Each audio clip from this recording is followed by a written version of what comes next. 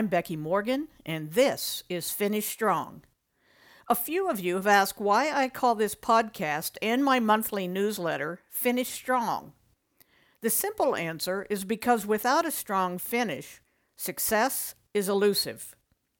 We hear that we shouldn't chase perfection, that at 80% we know enough to move forward, and yet we rarely hear about how important the finish is. The concept of good enough must be applied carefully and never confused with a failure to finish. If you simply quit because something is good enough, you and it fail. I trademarked the phrase "finish strong" for business use a decade ago at the suggestion of a marketing consultant I had hired to work with me and my company.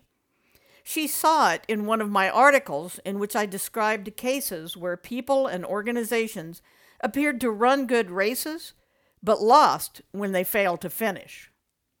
One of my clients suggested that the concept of finish strong is antithetical to lean, which focuses on continuous improvement.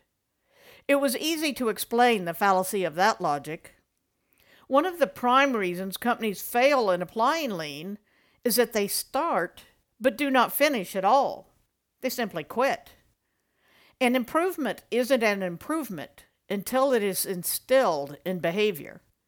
That requires follow-up, reinforcement, and result verification.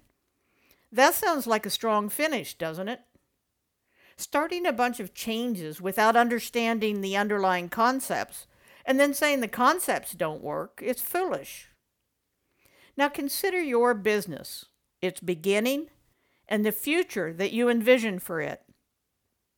Athletes are the easiest and most general analogy to share and are consistent with the lean example I just gave. When youngsters begin to run, they're not very good. They rely on caring coaches and lots of practice. As they gain experience and knowledge, they focus on improving specific aspects of their personal running style, from a fast start, to breathing, to maintaining energy for the finish. Yes, the finish. A world-class racer runs many races, working to finish each one strong.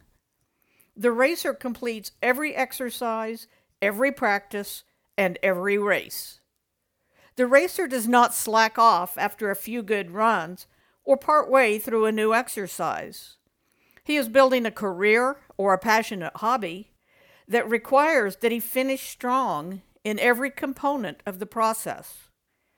Similarly, your business will be most successful when you consider it a culmination of a series of races, some run simultaneously, and each one that you and your team must finish strong.